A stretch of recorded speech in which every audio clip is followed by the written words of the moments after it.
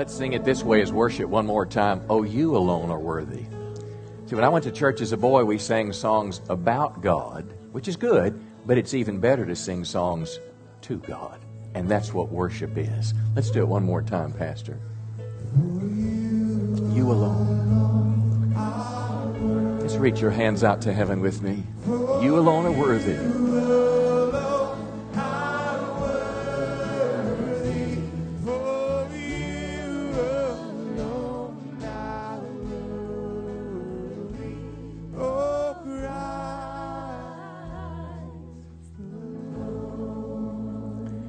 You know, you'll never be happy in life until you're a worshiper of the one true God. We were created to worship God. Not just a duty or an obligation to go to church, but to worship Him. And He reminds us every day of our life that we can't live without Him. You got to sleep every day, eat a couple times every day, funeral processions go by every day. All these things remind us is we can't live without God. And then when we realize that, then we want to give Him the worship because He's the one that holds our life in His hands. Come on, give Him one more good round of applause today. And you may be seated. Give your neighbor a high five. Tell him you're looking good today. 2 Samuel chapter 11 is where we're going to go. 2 Samuel chapter 11. How many have done all your Christmas shopping? Wave your hand at me. You're provoked anger and envy in the rest of us. How many hadn't bought a present yet? Let me see your hand. Okay, you're in the group with me, so we're going to make it. 2 Samuel chapter 11. I want to pick up where I left off a couple of weeks ago in a message about David. The Bible describes him a man after God's own heart, but I entitled the message, The Big No-No. Because not only do we learn the good things about David, but we learn what to do when we make a mistake. And how many can say, I make a lot of them? Yeah. And there's a right way and there's a wrong way to respond to God when we mess up. And we're going to look at David's life this morning, kind of two parts to the message. The first part will be how he responded the wrong way. And then we'll take a peek, which is hopefully the most meaningful thing to you, is how we respond the right way. And the biggest truth I want to communicate to you this morning is God wants you to run to Him when we mess up. Don't run away from Him, because that's the way to get our lives back together in the Lord. 2 Samuel chapter 11, verse 2. One evening, David, he was the king, couldn't sleep, so he was walking around on the roof of his palace, and he saw a woman bathing. Now, remember a couple of weeks ago, it was at that point we talked about temptation. And how many know we learned about how to avoid the big no-no, how to avoid temptation, how to set up some boundaries and different things about life. But he found himself in the situation, and rather than avoiding it, he went after it. Verse 3, David sent someone to find out about her. And the man said, isn't this Bathsheba, the wife of Uriah the Hittite? Now, Uriah was one of David's buddies. David was a king, but he was also a military leader. The nation was at war, and everybody else was out fighting, including Uriah, but David stayed home. Now, the story unfolds, verse 4. David sent messengers to get her, and he slept with her. And the woman conceived and sent word to David, saying, I am pregnant. Everybody say, uh-oh. I mean, no. Sometimes, you can mess up and you kind of get away with it. It seems like no bad things happen and nobody knows about it and you're on down the road. But sometimes when you make a mistake, it's going to follow you. And I'll suggest to you that when I mean it's going to follow you, it will always follow you, but sometimes it is more apparent than other times. Now, here's the word of encouragement this morning. David was one of the godliest guys in the Bible, and the New Testament calls him a man after God's own heart, which simply means he loved God. He wanted to please God. And aren't you glad we don't have to be perfect to follow God? Come on, everybody said amen on that one. And it's one of the tensions in the Bible. I want to be the holy person God wants me to be. The Bible says, be holy as I am holy. Without holiness, no man will see the Lord. But the same Bible also talks about the failures of one of its greatest men, Paul the Apostle, when he said, the things I don't want to do, I do. But the things I want to do, I don't do. So this is great tension in the Christian life. We know we should do the right and live the right way, but invariably we make mistakes, we mess up, and it's a struggle. Well, here's the message of the Scripture is when you mess up, God wants you to run to Him.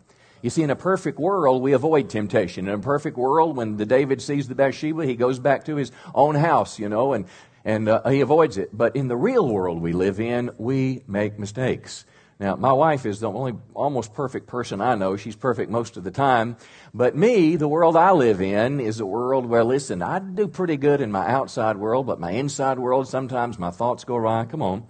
And I find myself doing, thinking, behaving in ways that I know are unbiblical, that I know I shouldn't do. But here's the huge question. What do I do when that happens? And that's what I want to talk to you about this morning, is this issue that we face as all people, regardless of what level of relationship we have with God. What do I do when I mess up? Do I cover it up? Do I run away from God? Or do I run to Him? And that's the direction we're headed this morning. So let's look at David's story to see how it unfolds. Verse 6, actually we're going to kind of condense the chapter in just a few verses. And this message kind of has two broad parts to it. First, we're going to look at David's first response, is he covered it up. When he messed up, he ran away from God. He tried to build this big, cover-up scheme. And the second part of the message is when he actually reconnected with God and found God's forgiveness. And there's the lesson for us. Verse 6, David sent word to Joab, the military commander, send me Uriah the Hittite. Now, mind you, in the story, Bathsheba, they slept together. She says, I'm pregnant. And now David is trying to figure out what am I going to do, because this is not good. Well, verse 8, Uriah comes home. And then David said to Uriah, go down to your house. Here's his thought. I'm going to manipulate the situation. And Uriah's going to come home, and then he's going to go sleep with his wife. And then everybody will think it's his baby, and nobody knows, and it's all going to go away. Well, how many know it doesn't work that way most of the time? And Uriah was actually a man of character and honor, because David here, while he was staying home when he should have been at war, Uriah was on the battlefront, and now he comes home, and this guy sleeps outside, because he said, how could I go in and enjoy myself when my buddies are out on the battlefield? So Uriah basically, that didn't work. Verse 13, then David strategized again. He makes him drunk. So he said, hey, okay, let's eat dinner together. We'll bring out the wine. After the second or third bottle, surely he's going to go home and he's going to go with his wife, but he didn't do it again. And verse 27, the cover-up reaches an apex. Adultery then becomes murder in verse 14. David wrote a letter to Joab, and can you imagine this? Your friend Uriah, you've written a letter, and likely he's the carrier back to the battleground, and the letter says to the commander, put him in the forefront of the hardest fighting that he may be struck down and die.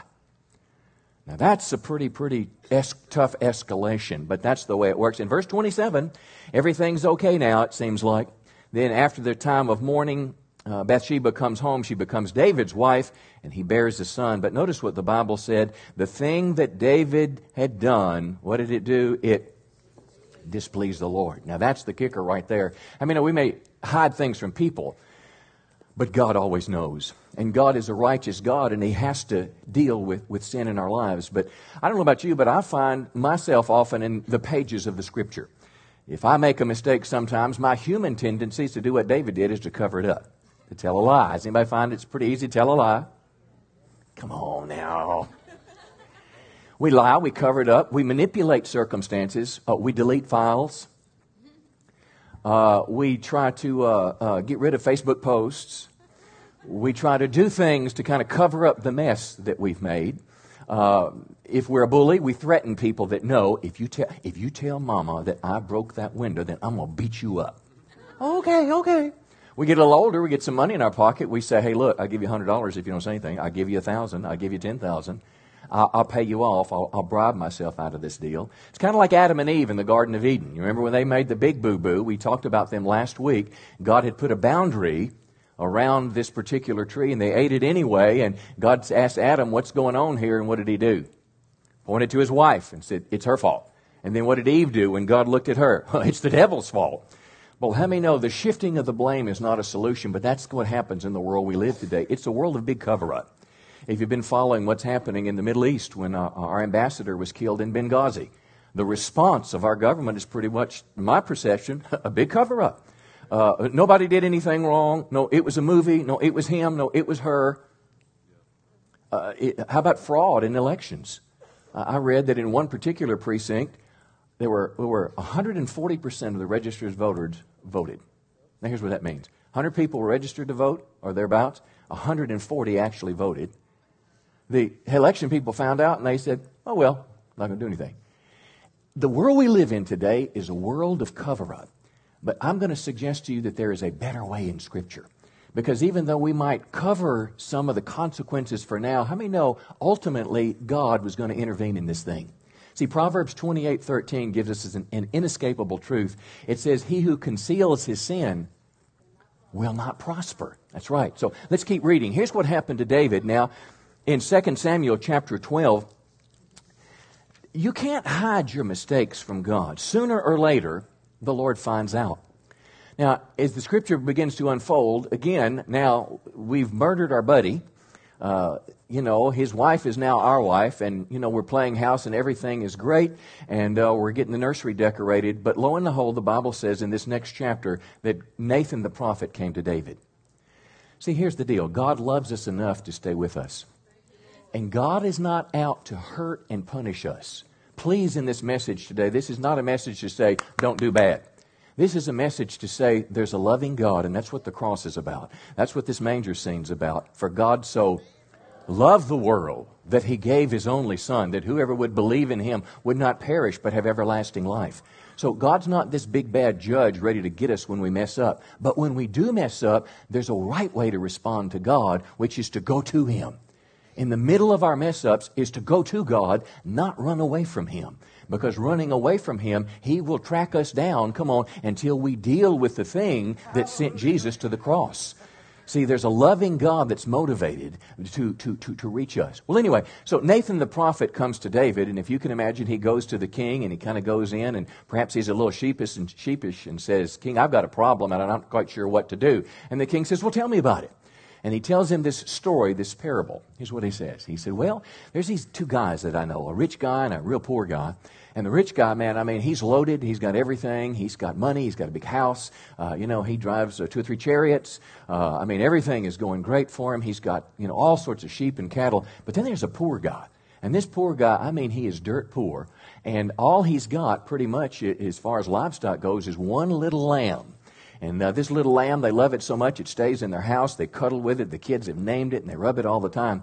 Well, this rich man had some friends come in for out of town during the holidays, and he wanted to prepare them dinner, and you'll never guess what he did. And David said, well, what did he do? And the guy said, he went to that poor man's house, took his lamb away from him, and then killed it and made dinner for his friends. David was aghast. He's the king now. He's the ultimate authority there. And he said, who is that? That man deserves to die. That man deserves punishment 4 times as much as he did. And all of a sudden, the prophet takes his finger and points at him and said, you're the man. And nobody had to explain to David what he was talking about. Because how many know when we do the no, we know. I know. And when I come to prayer, it is the first thing on my mind. Because I know that I have sinned against a holy God. Well, listen, you can't hide from God. And that's the thing, if I can just encourage you in this just a second. We may think the cover-up's working. How many know just because you hadn't got caught doesn't mean you're not going to get caught? See, even Jesus said this, the things that are done in secret, He's going to display openly. The book of Numbers says, be sure your sin will find you out. Sooner or later it'll track you down. If it has to wait until Judgment Day, to where we stand before God. What do you think Judgment Day is about? It's about giving an account for our sins. Now, lest you misunderstand my message this morning, I want you to understand 2 kind of concepts of God. God is a just God, which means there's consequences, but He's also a loving and merciful God. And at the stage of eternity that we live at now, I want you to imagine God's justice is like this small circle, and His mercy is like this big circle. Now think about this. You see, His justice is like this, but His mercy is like that. But as long as we're running away from God when we mess up, see, we're not in a place for mercy. We're in a place where we're not going to prosper according to the book of Proverbs. It's just not going to happen. You cannot live a life running from God when we do these big no-nos and think that there's going to be no consequences and we're going to avoid it. See, and just because we hadn't got caught yet doesn't mean we will. Most of the time, the first time you steal is not the time you get caught. Usually when you're in the newspaper for embezzling $100,000, it's been happening over several years. Usually it's not the first time you have a kiss with someone else other than your spouse. That's usually not the time you get caught. Usually it's down the road where it's got so complicated See, so we live in an illusion that when we're doing wrong and running away from God and nothing, quote, bad has happened, then it must be okay. Let me tell you this. There is a better way. There is a better way to deal with our mistakes. Rather than running away from God, rather than concealing them, hiding and cover up, it's running to the cross.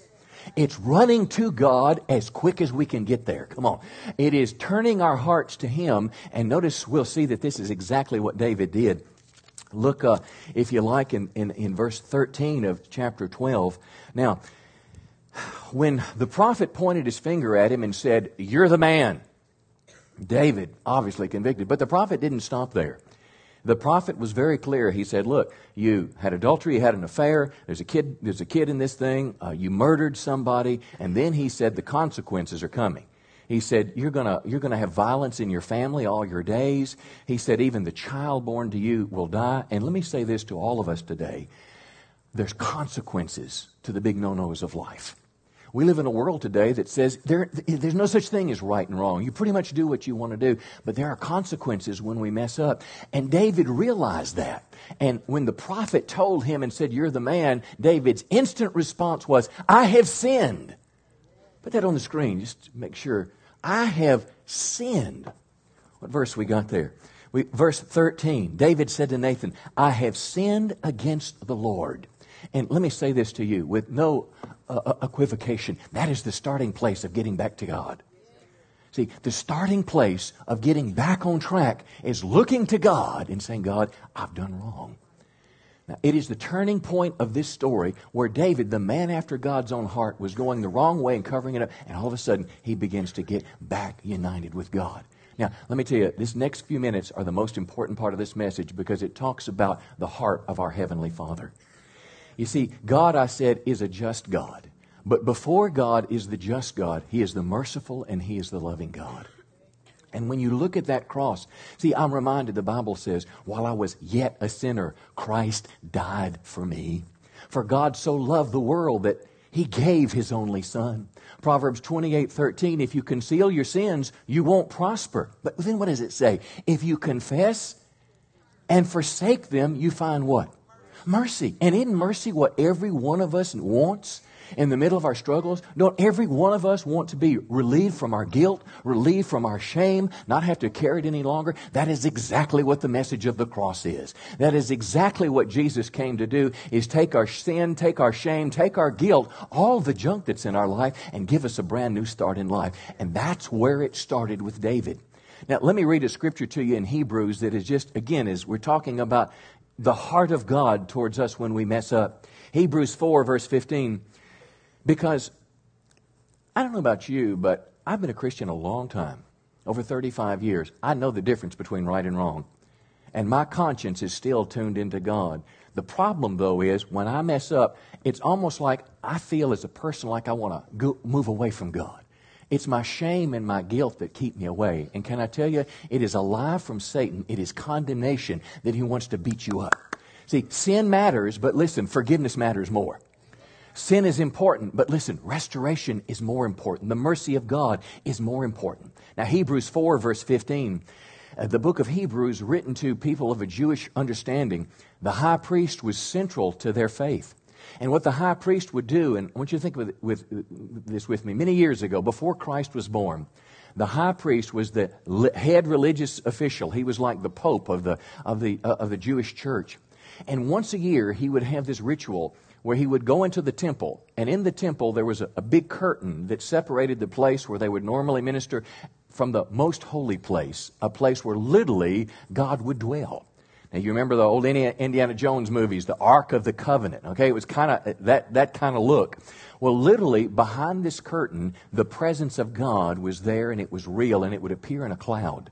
But once a year, the high priest would go, and he would go with blood. And what that blood would do is it would atone for the sins of the people. It would cover them up, but he would have to go every year. Now, Jesus is the high priest, and notice he went how many times? One time, and then he shed his blood, and then it's no more need for any sacrifice. But now listen to Hebrews 4:15. It says, we don't have a high priest who's unable to sympathize with our weaknesses, but one who in every respect has been tempted as we are, yet without sin. Now, what does that mean? That means every struggle you've ever had in your life, every struggle you're dealing with now, every temptation that comes across your pathway, in some way Jesus dealt with it.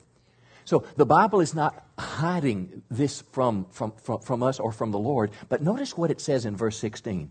If there's one scripture you should remember today, this is the scripture. It says, in the middle of what's the high priest doing? Our sin and our temptation.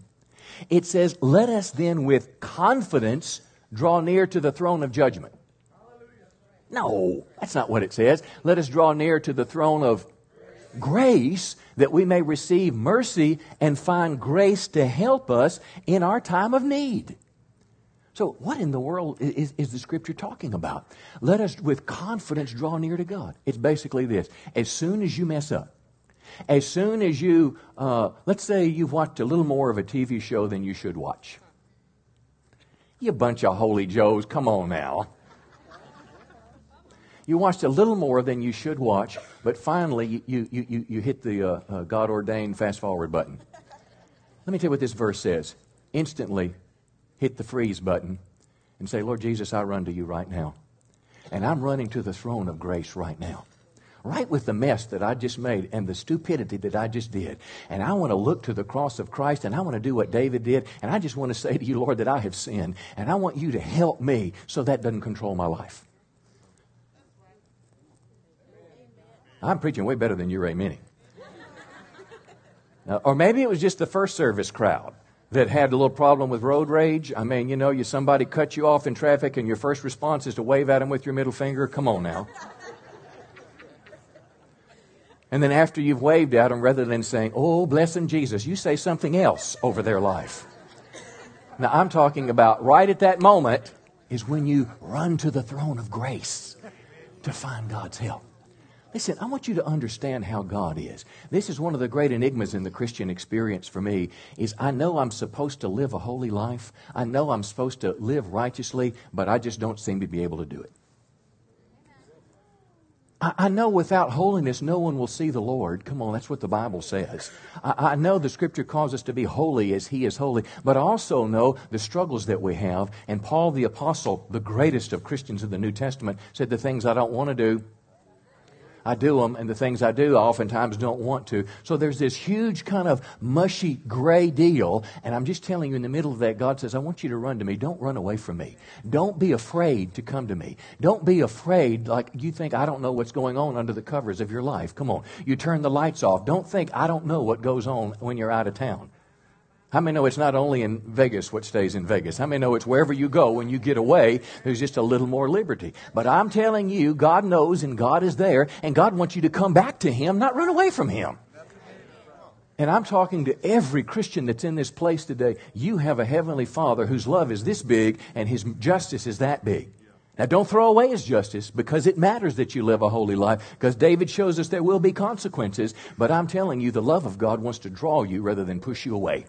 And I guarantee you there's people that should have been in church this morning, but because of this week, they're ashamed of their life. Come on. And they didn't even feel worthy that they could come to church. Well, you know what? None of us is worthy.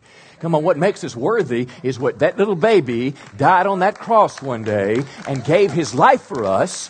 And that's where our righteousness comes from. See, Christianity is not a performance-based religion. Come on. It's a grace-based religion. I mean, it matters to draw near to God, but we draw near to God first because we love Him, not just because we're scared of Him. We're trying to obey the rules. Now, let me keep going on this. You need to understand the heart of your Father in heaven. In Luke chapter 15, it's called the parable of the prodigal son. Doesn't mean a whole lot, but let me kind of clue you in on it.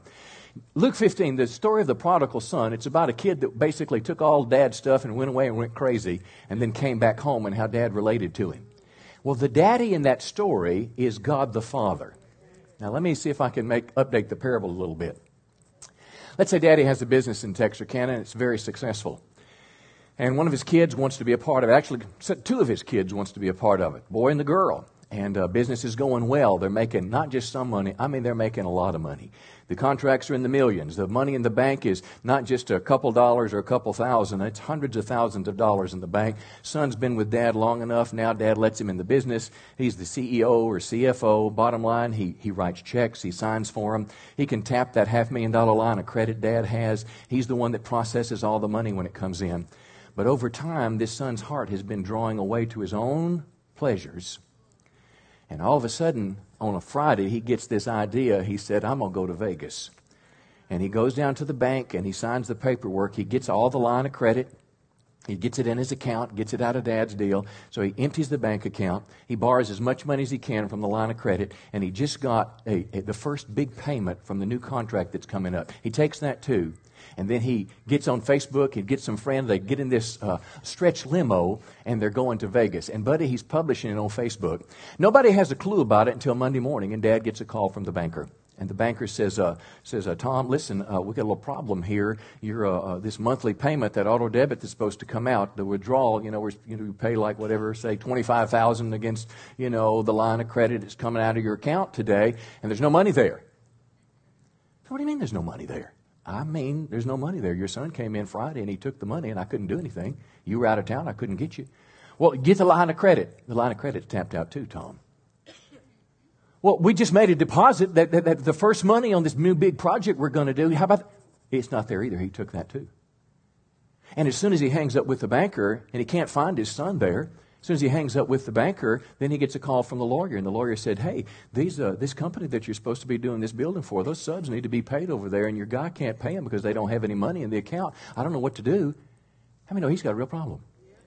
And then he gets a call from the pawn shop because he knows a guy that worked there and said, what's going on? Your son pawned your wife's wedding ring last Friday. I recognize it. It's this great big old diamond. It's a pear-shaped.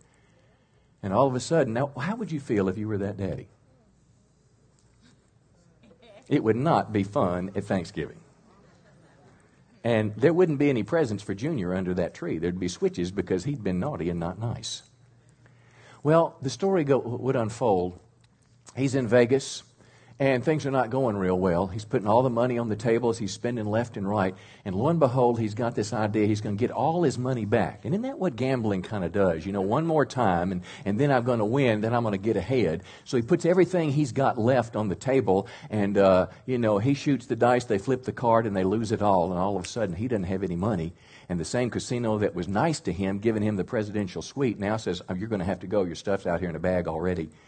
So he's out. He doesn't have any money, and that's nighttime, and it's time to go to bed, and he doesn't have a place to sleep. Listen now, he didn't have a credit card that works, so he has to find an alley somewhere and a box. And he doesn't get much sleep because of all the noises that's there, and he's scared to death because he had to hock his pistol. He doesn't have a knife. He doesn't have anything. He's scared to death. And then he's hungry when he wakes up in the next morning, and there's a McDonald's next door. He's been smelling the food, but he didn't have any money. So he goes to McDonald's and he sits down at a table figuring out what he's going to do. And somebody sits down and they've got, a couple breakfast burritos, and they went to get their coffee. And he gets those breakfast burritos, and then he runs out the door and he goes back in this little alley and he takes a bite. And it's almost like he heard Nathan the prophet. And the Bible says he came to himself. And here's what he said. They'll put it on the screen. He said, I'm going to go home to my daddy, who's a picture of God the Father. I'm going to go home to my father. And the first thing I'm going to say is, I have sinned. Put it on the screen. I have sinned against heaven and against you. I'm not worthy to be called your son anymore. Let me just carry the trash out. And you know what Daddy said? Daddy, when he gets off out of the 18-wheeler that he got back to Texarkana on, and he's starting to go home through the neighborhood, and he sees his house at the end of the road, and his dad happens to be on the front porch because Dad is rocking and waiting on him.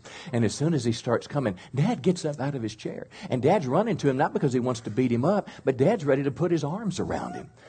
Now look, did Dad care that he wasted his money? Absolutely. Did Dad shame? Come on, when it was on Facebook, all the fun he was having? Absolutely. But I'm telling you, Dad loved him more. Come on. And his sin couldn't push him away from his Heavenly Father. You see, God is a just God, but the justice of God is not in our actions. It's nailed to the cross of Christ. Come on. And our sins were placed on the cross with Christ. And this just God, when He looks at us, that's where justice comes from. Now, that's the nature of God. And let me tell you this, you don't have to live with shame and guilt. Now, let me say, it matters when we sin. It shouldn't just be a flippant thing that we sin and, the preacher just said tell God and it's okay. No, I'm not saying, sin and then go do it again. I'm saying there should be remorse in our lives, but God is not out to hurt us. God wants to restore us, but it starts when we tell God, I have sinned. Now look, let me tell you how to get right with God in this last moment or two. The first thing and the most important thing is you need to agree with God that what you did was wrong. 2 Timothy says all Scripture is inspired by God. And then basically it says that the Scripture shows us what's right and what's wrong. The Scripture corrects us when we're wrong and teaches us to do what's right. Now in progressive America today, we don't have a clue what's right and wrong anymore. There's no longer that we're taught in our schools. There's no such thing as absolute, eternal, abiding truth. Can I tell you, they're lying to us. The progressive world said if it feels good, do it. And if somebody disagrees with you, then they're judging you, and they shouldn't do that. And they're probably a racist, too. That's the latest term that we use now to make everything just be quiet. Because I have the right to do what I want to do. Can I tell you, the starting place for getting right with God is agreeing with God that what I did was wrong. And we live in a world today that doesn't want to hear this. I'm following a court case in California. California legislature and the government signed a bill basically that forbids counselors from counseling kids under 18 that if they're in the homosexual lifestyle and they want to get out of it, now the law says you can't do that. And basically, the state is basically saying, look, parent, you don't have any rights here. This is the way this kid was created. Now listen, the lawyers representing the state basically said that, look, all modern science tells us that you can't change your sexual orientation, that it is perfectly legitimate to however you feel. Now, look, that's just one example, but I'm telling you, I don't care if all the psychiatrists in the world say something is wrong. If the Bible says it's right, I'm going with the Bible. And if they say it's right and the Bible says it's wrong, I'm going with the Bible. And that is a root problem in America today. But if you want to run to God, it starts by agreeing with God that what I have done is wrong. I have sinned. Now, when I say run to God and I look at the cross, see, that's the place that our sins were dealt with. That's what Jesus Christ did. Let me tell you how you give your sins over to God, how you find forgiveness from God. It's basically, you can remember this phrase, admit it, quit it, and forget it. Let's say it again. Admit it, quit it, and forget it. You Bible scholars know it as confession, repentance, and forgiveness. Forgiveness washes your sins away because though you may remember what you did wrong, you know the Bible says God removes our sins as far as the east is from the west. It is infinity that God takes your sins away when we confess them before God. 1 John 1:9 says this, and I want you to stay with me on this one. This is a powerful, powerful verse. It says, if we confess our sins, God is what? Faithful and just to forgive us and cleanse us from some of our unrighteousness. God is faithful and just to wash away the sins that weren't real bad, but the really bad ones you got to live with the shame the rest of your life. Now, am I talking to the right crowd tonight? Because I can tell you, I understand this. I live this. There was a time back in my earlier Christian life where I carried something from my childhood that I was ashamed of for 15 years and had never told a soul because I believed it was too big for God to forgive. Come on. Can I tell you, it's a lie of the devil. 1 John 1:9 says, if we, not other people, if we. There's a false teaching circulating in the body of Christ that you don't have to confess your sins. If you said it one time, that's it. Well, listen, he said if we confess our sins, which is what David did, which is what the prodigal son did, and that's where the turnaround started. God, I've done wrong. Would you forgive me? And then it says God is faithful and just. So how could my confession be justice for what I did wrong? Christ took it. Christ paid the penalty, and I don't have to pay it any longer. And I'm telling you, friends, God is a merciful God, and what He wants us to do is run to Him, not run away from Him. Come on, give Him a big hand this morning.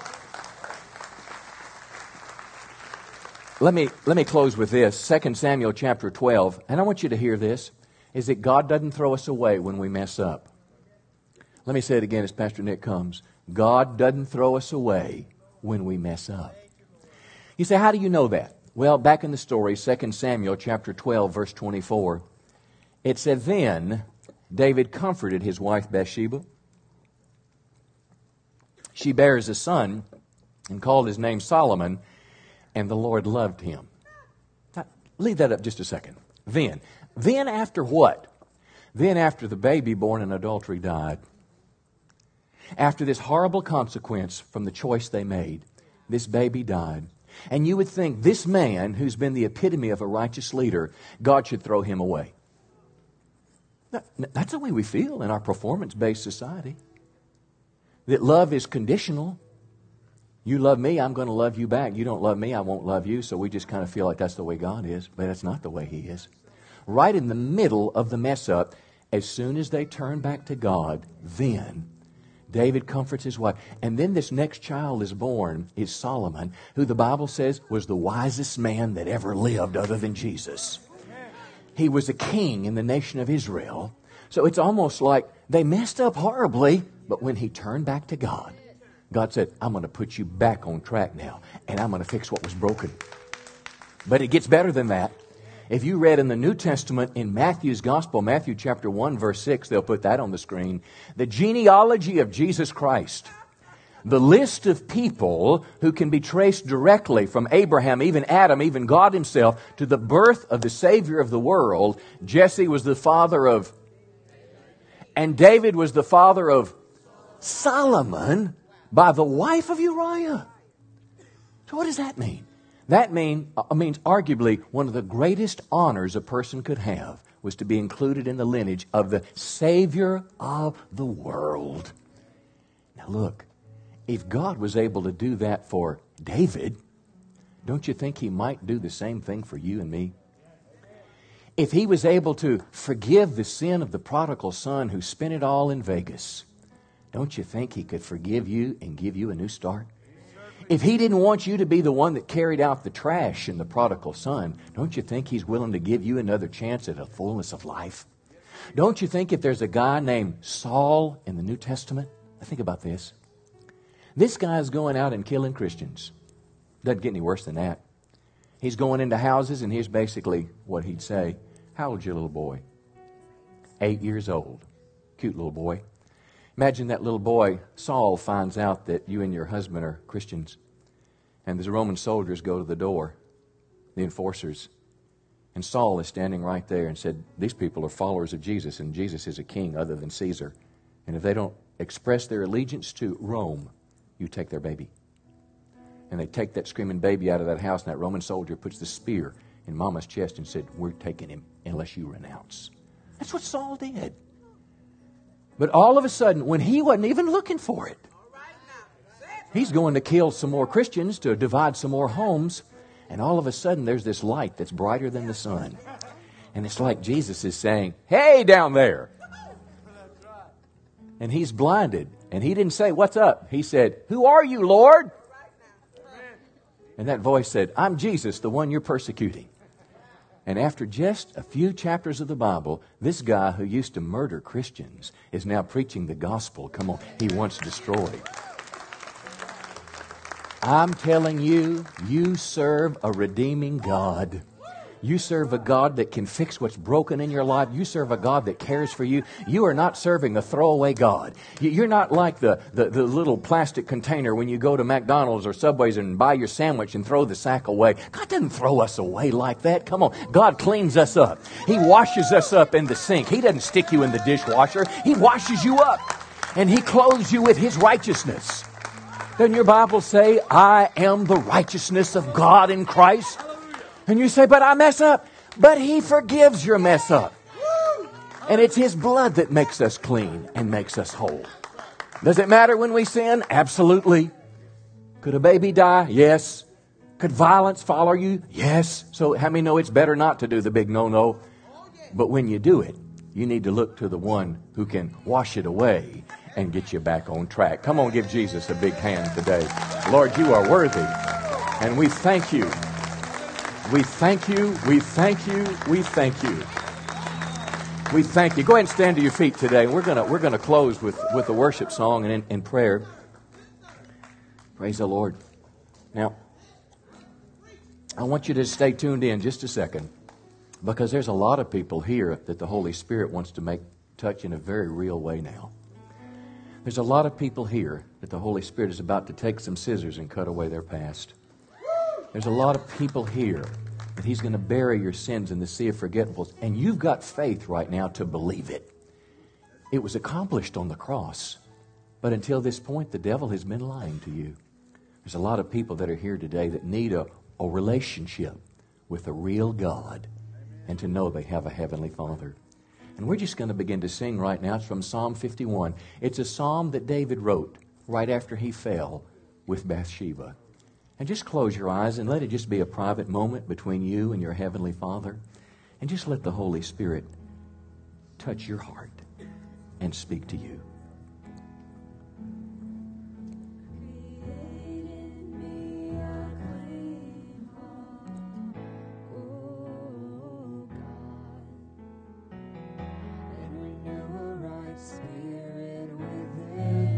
Just reach out to Him this morning. If you're wanting to give Him your shame, your guilt, your condemnation, just slip your hands to heaven and receive His forgiveness as we confess our sins, faithful and just to forgive us and cleanse us. He wants relationship with us. He desires us. Welcome, Holy Spirit. Restore to me the joy of thy salvation, and fill my spirit within me. Thank God. I feel like the Holy Spirit wants to tell some people that His love is greater than your sin. His love is greater than your mistake. That His love for you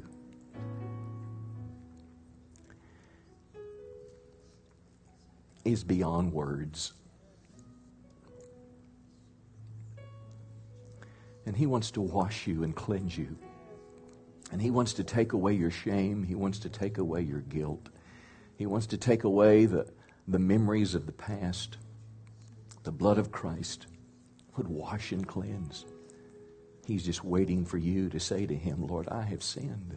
And then by faith, push away shame and receive the cleansing, the forgiveness of Christ. Because He is faithful and just to forgive us and cleanse us from all unrighteousness. Lord, You're worthy. They're just going to play this song through another time or two, but I want to make a personal opportunity for prayer for your life. Now, we hadn't prayed in the service today, so we'll pray about anything in the world. You may have some big bills coming up. You may have some family issue, whatever it may be. How many know everybody needs prayer? I need prayer. Please pray for me every day. But you've got some things you've got to face out in the world. You need God to help you do it, and you don't know what to do. Let somebody pray for you, that step of faith. But I believe in particular there's many people that God has been speaking to in this message, that the Holy Spirit has been nudging you in some areas. I can't think of a better way to close the deal with God is to come up for prayer. Particularly you that may struggle with shame or guilt. You want to bring something to the altar of God and let God have it. Let somebody pray for you. Maybe you're here today and you don't really understand the forgiveness and love of God. Maybe you're like me, like I was as a boy. I went to church because Mom made me go, but I didn't have a relationship with God. I didn't know God wanted to be my personal Savior. I didn't know that I could know Him. I thought I just went to church and learned about Him if I wanted to or was in trouble. I'm telling you, you can have a relationship with God. You can personally know the Christ who we celebrate at Christmas. Let somebody pray with you. Whatever it may be this morning, you can have a touch from God. So we're just going to sing this through one more time, and our prayer team is going to come. And I want to just encourage you, if you want prayer, just slip right out with them out of your chairs. Our prayer team is coming to the front right now. And you just slip out right behind them as we're singing, and let this be your opportunity to make a connection with God. I love you very much. Thank you so much for coming. You bring a friend next week. Let's begin to sing again. We'll sing it through once or twice and then dismiss. But you come and let somebody pray for you.